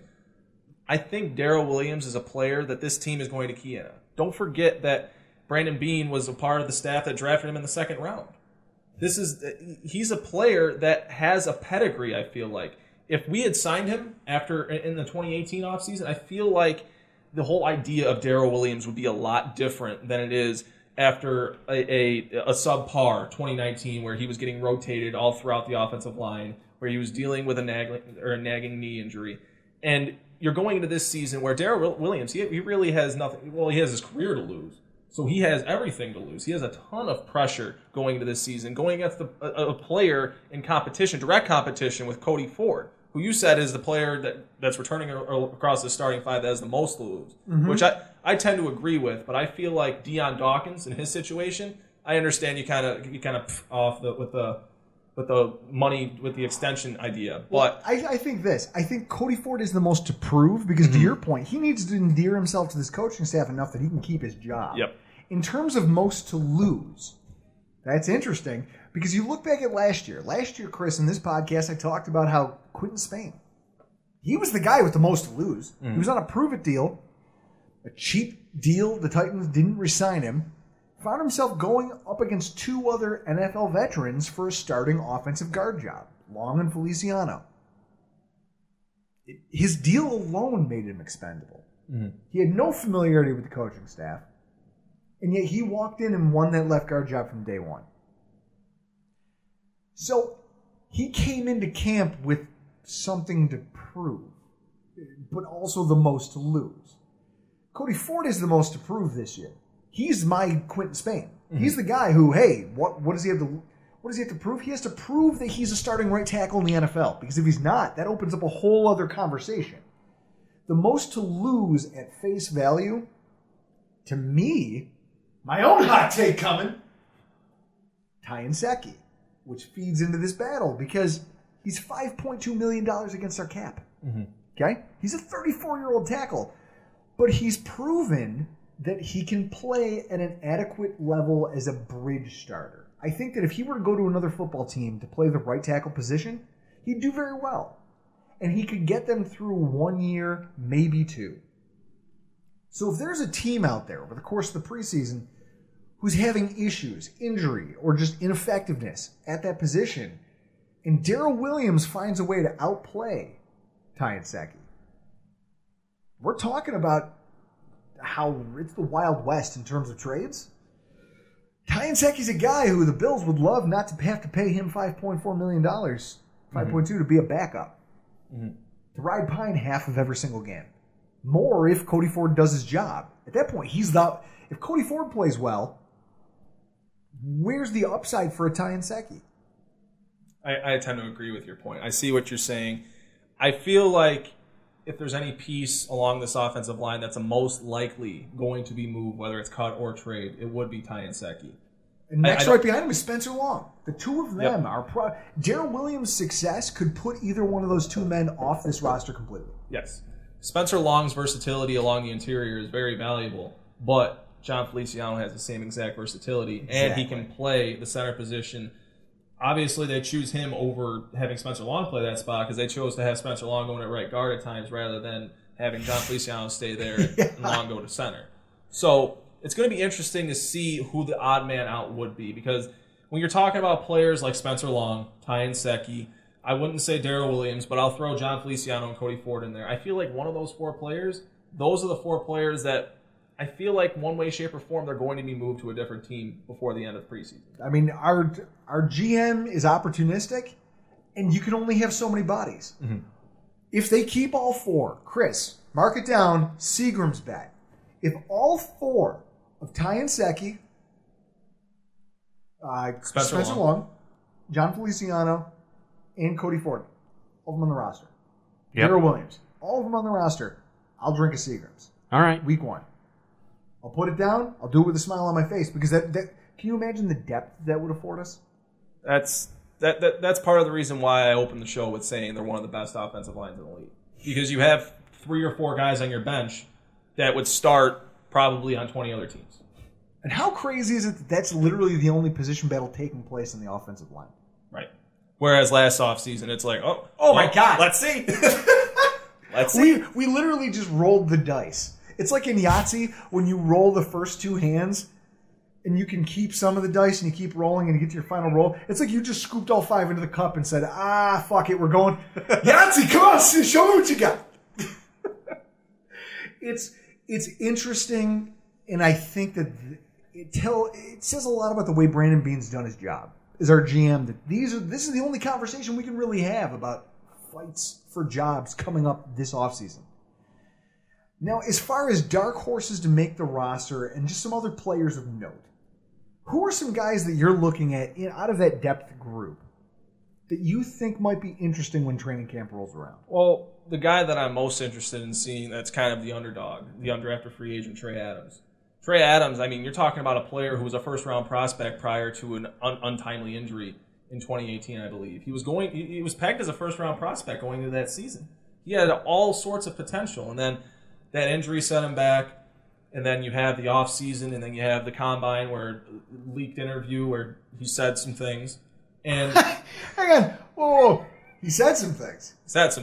Like what? I mean, when you're talking about a job interview, I don't think you're going to bring up your date. I don't think you're going to do that. Oh yeah, male genitalia during a job interview, that's probably a bad idea. It's probably a red flag for many people. You know what though? Maybe he's the type of guy who saw it as like a power move. Like, hey, I know how I'll impress him. Chris, next time you go for a job interview, bring up genitalia and just see how quickly it goes south. This man's bold. Yeah. Or a date. This man's bold. I like the way he thinks. Let's give him a corner office. Or a date. Jesus. But Trey Adams, you're talking about a player who's walking into, I wouldn't really say an overwhelming bottom end of the offensive line room. It's a winnable competition. But whether you're talking, I don't think he's going to stick on a practice squad, to be quite honest. You think some other team would snipe him? I feel like it. Given the supply and the demand in the NFL, I feel like Trey Adams is a prospect that a team just like the Bills did after the draft, they'd take a flyer on him. To be quite honest, I would have been comfortable drafting Trey Adams with one of their last 3 draft picks. And who would have that been? Their last 3 draft picks, Isaiah Hodgins, Tyler Bass, and Dane Jackson. I would have been comfortable picking him at any of those spots during the 6th and 7th round. Okay. And they managed to pick him up as an undrafted free agent. You're talking about a dude who's 6'8", what is it, 330? 330 or 325? 314. That's a big dude. He's 6'8", 314. Chris, 6'8". I don't know what 6'8" looks like. I genuinely don't. It's like Shaquille O'Neal playing tackle. He's a big man.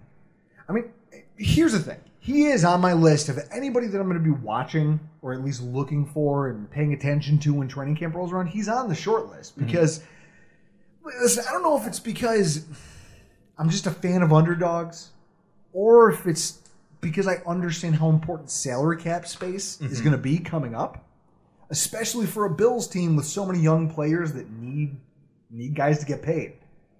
Who would you rather have win a job? A Ty Nsekhe who costs you $5 million or an undrafted free agent, Chris? You can do the math on that. Yeah, give me the undrafted free agent potential. When you look at... So I had to go to thedraftnetwork.com just to look up, find some background information on this guy.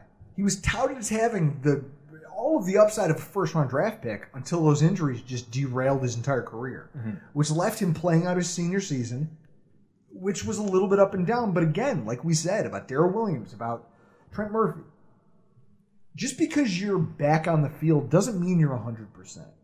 If anything, this seems like a guy, Chris, who could benefit from the fact that the Bills have one of the best training programs and one of the best facilities in that aspect to get your body right, to get trained, to get healthy.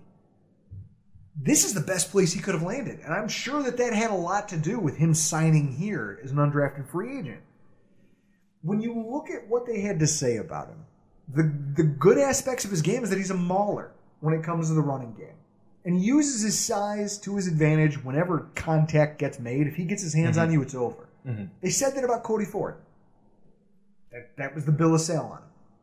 They said that he's a little bit raw in his pass protection skills. And that he's not super athletic in the sense that it'll take him some time to get to the second level to make those blocks.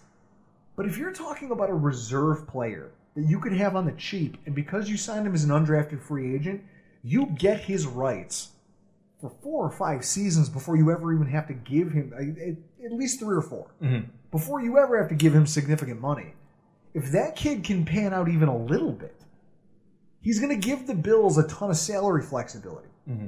That's an excellent point, because going into this offseason, going into the draft even, going specifically the draft, I felt like the Bills, we talk about in depth of how deep they are at that tackle position. They have this veteran, they have that veteran, then there's Cody Ford.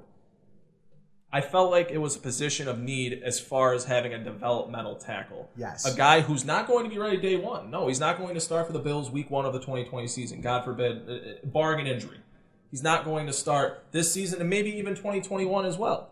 But if he develops into something, if he can end up having that high-end potential where they end up getting more than what they paid for initially with an undrafted free agent. We've seen them turn these undrafted free agents into something. It's not a matter of, this undrafted free agent didn't turn into a star. He didn't turn into a Pro Bowler, X, Y, and Z. Sometimes it's, he's a contributing player on a professional football team, such as Levi Wallace. And, going to last year, such as Robert Foster, until that just completely derailed as well. Yeah, but even then, he's a core special teamer now. Right. He was one of our best punt gunners. McDermott's coaching style is we've talked about this in previous shows, he doesn't like to trot rookies out there. He makes them earn their way onto the field, especially guys who are raw, especially guys who need more work. He makes you show him that you deserve to be put out there in a premier spot before he'll give you the opportunity. It's why Matt Milano was stuck fighting Ramon Harper. Oh my God! I feel like the guy from Anger Management who gets mad about the basketball game. Yeah, Goose Fraba. Goose Fraba. Okay. Anytime I bring up Ramon Harper, I just remember wasting half a season of Matt Milano. So with that said, This is an interesting kid, and he's probably the only person I have my eye on. I mean, Ryan Bates, he sort of moves the needle for me. Think about the storyline with Bates. Undrafted free agent gets traded to Buffalo right after the start of training camp. A week after camp starts, we trade for Ryan Bates from the Eagles. Mm-hmm. I think we gave him a 7th-round draft pick. Something like that, yeah. He gets here, and without knowing the playbook, without having gone through OTAs, without knowing anybody, he does enough to make the 53-man roster. And he's active for 8 out of 16 games. When you look at his collegiate experience, he's played every single position on the offensive line. That's improbable. How do you do all of those? How bad is your collegiate football team that you get forced out there? That's like, to me, that almost smacks of Josh Allen at Wyoming, where they're just like, Josh, everything else sucks. You're the only thing we have. Go out there and solve it. Ryan Bates was probably his college's Josh Allen on the offensive line. They're like, but the left tackle went down. You go out there and play left tackle. And then the next week, they're like, well, the center sucks. We're going to kick you in there and have you snapping balls. He's like, really? I was just on the blind side. I'm interested to see what another year in this system might yield for him. But between him and Adams, those two young guys, especially with all of the cap space this Bills team is going to need, those are two players that I'm going to be keeping a close eye on as camp plays out. I'm hoping, Chris, that they can find a way into the conversation of making this roster simply because it'll give us the flexibility to start retaining some of that youth that we've kind of built this team around. Mm-hmm. Ultimately, it's going to be interesting to see how everything plays out up front with the offensive line, despite the fact that there's 5 starters back. Right. I agree with you that Bates and Adams are the two most interesting guys, part of that quote-unquote depth group that we talked about. Evan Boehm doesn't really move the needle for me. I don't think he's going to make the team. Ike Bacher hasn't made it off the practice squad the last 2 years for a reason. I don't think he really has much potential. I think he may find a role as a backup offensive lineman throughout the NFL, but I don't think it'll be with the Bills. I feel like they have far too much depth along the interior for him to stick on a 53-man roster here. I believe he was brought on to the Chiefs last year, right? And then he was cut and brought back. I don't know. I'd have to look into that. I feel like that's a conversation I had at one point or another last year. But point being, I feel like I agree with you. Bates is interesting because he can play every position, as you touched on, but he doesn't really have the ideal length to play tackle in the NFL. But Trey Adams does. He has more than ideal length to play tackle in the NFL, and he has more than enough time to work out the kinks in his pass protection and his footwork. Not as much, almost the inverse of what you're talking about with Cody Ford, where this guy needed help. He needs to develop his pass protection. He needs to develop his instincts when it comes to playing out in the field. And he's being thrown out there to the Wolves for 50% of the snaps throughout the course of a 4-quarter game. Whereas Trey Adams, I don't think he'll last on the practice squad, but there's a very likely scenario in which he lands on the Bills practice squad. He can sit there for a whole season and develop and learn and train and work out the kinks in his pass protection and the other facets in this game that he struggles with. Chris, ultimately, if we're going to put a bow on this conversation, how good do you feel knowing that an offensive line that, despite all of its flaws, saw us go to the postseason, is coming back in its entirety, and it's the only one in our division the only one in the division that hasn't had some form of turnover? I mean, I'm looking forward to this season. I mean, it's going to be odd how training camp is run with what happened with OTAs here and having virtual workouts, because this is the time that players get ready for training camp and spend most of the time with the training staff. So I'm real interested to see how training camp plays out and how our training staff keeps everyone healthy. For you, Clayton, before we get out of here, you've already laid some hot takes on the line. Bold prediction. Give me one bold prediction as it pertains to the fate of the offensive line for the Buffalo Bills coming out of training camp this year. Can it pertain to the offense as a whole? Sure. Give it to me. I feel like I'm willing to put a Seagrams on it that Josh Allen could potentially be an MVP candidate this season. Wow. I've been hot out the box. I've been saying it since last August. I gotta take my shirt off. God. Woo. Good Lord. Woo. folks. I couldn't keep the shirt on. Wow. Chris, I thought you had your air conditioners running. I do, out there. Ooh. And we have a fan going on in the kitchen. My God. But that is still not enough to cool down that hot take. That is hot. Sir, I'll shake your hand and I will take that bet. All right. Well, I mean, you're talking about a player because you touched on it earlier. There's no excuses for Josh Allen. There's no excuses for this offense, the offensive coordinator. There's no excuses for this team to not produce on that side of the ball. And that's something we've been waiting for with this football team since Josh Allen walked in the door at One Bills Drive. We've been waiting for that season. We've been waiting for 2020 where they put the pieces around him. And you talk about it, they're 2 players deep at running back. They're 3 players deep at wide receiver. They have a tight end who has plenty of potential. And they're bringing back 5 stars along the offensive line where you could potentially look at an improvement at right tackle and right guard going into this season. There's no excuse for Josh Allen to not produce. And if you have a positive outlook on Josh Allen and his potential of what he could be, like I do, I feel like you tend to agree with me more than you would disagree. The hilarious thing is I used to be... I was talking to someone on Twitter, on Facebook. I posted our podcast in a Facebook group, and the guy said something snarky about Josh Allen. And I laughed about it, and he goes, "No, for real, bro, you're a hater. I listened to your podcast. You're a Josh Allen hater." And I said, well, listen, man, not for nothing. I think used to be a Josh Allen hater is probably the more accurate way to describe this. And in long form, I typed them out about 6 paragraphs explaining how I landed at this place in my complicated relationship where I went from nude in Jamaica screaming drunk from the top floor of a resort with a drink in each hand talking about pants being irrelevant because Josh Allen was our quarterback to this place where I'm confident. The kid, if nothing else, I know that he's going to give us everything he has. Mm-hmm. And that's what you can ask for, right? I mean, I tend to fall into that same kind of category of being almost as pissed off as you've ever been. Because I don't know. I got drunk and fell off our podium after a press conference. Yeah. People still have there's a GIF image of it going around now. The GIF image. Oh, yeah. People keep sending it to me. I'd love to have that. Yeah, I'll get it to Chris you. will hook you up. I mean, I was pissed off in a cooler trying to watch the draft at a gas station when they drafted Josh Allen. I missed the Tremaine Edmonds pick. I was not happy because you had both Josh Rosen and Josh Allen on the board, and I tended to be a Josh Rosen fan. And when I heard Josh Allen, I was pretty upset. And similar to you, I've come a long way since then to go as far as to say going into his 3rd season, he could potentially compete for an MVP award, being the most valuable player in the league. And he definitely has all the physical tools to do it. He definitely has all the personnel tools around him to do it. It's just a matter of execution at this point, I believe. It's on him. But I think, once again, our offensive problems are not all our offensive line's fault. With that said, this offensive line is going to have to find a way to improve on its flaws from 2019. Now that you've brought everyone back, it's time to get better. You have to take that next step, especially in pass pro.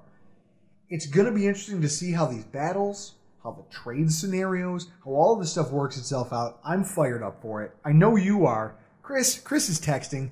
Texting you the GIF. You just got it, bro. Oh, Jesus Christ. Stop disseminating this nonsense. This is awesome. Oh, yeah. I drunkenly storm off the podium, and you see it violently shift. I fell so hard. I didn't even get a chance to put my hands down because I had a beer in each hand. Yeah, you had to save the beers. I saved the beers and sacrificed the left side of my body. I'm assuming I had a bruised lung. It hurt. Did you spill any, though? Absolutely not. I'm a professional. Exactly. That's the point. And with that said, folks, we have reached the end of the show. Thank you so much for sticking this out with us. Chris, what's our running time, do you think? I have no idea. Hour 45-ish. Changes are coming, folks. It's going to be great. First, all the way around, Clayton, thank you so much for coming in with us tonight. This was fun. And I love the fact that you don't need a laptop in front of you to keep pace with this conversation. Well, I mean, if you saw the laptop I work with on a daily basis, you'd be glad I didn't bring it. You'd be glad I didn't bring it. But thank you guys for having me on. It was definitely a lot of fun. It speaks to how much you know about the subject matter that you could just sit here and spitball with us. The only person who I've seen do that we've had here in studio was Nate Geary. He's the only one who can stroll in here and just talk sports with us without having to have a computer. Well, that's because he's been doing it for years, but he's on the radio. Now, where can everybody find the Cold Front Report on Twitter and then you on Twitter?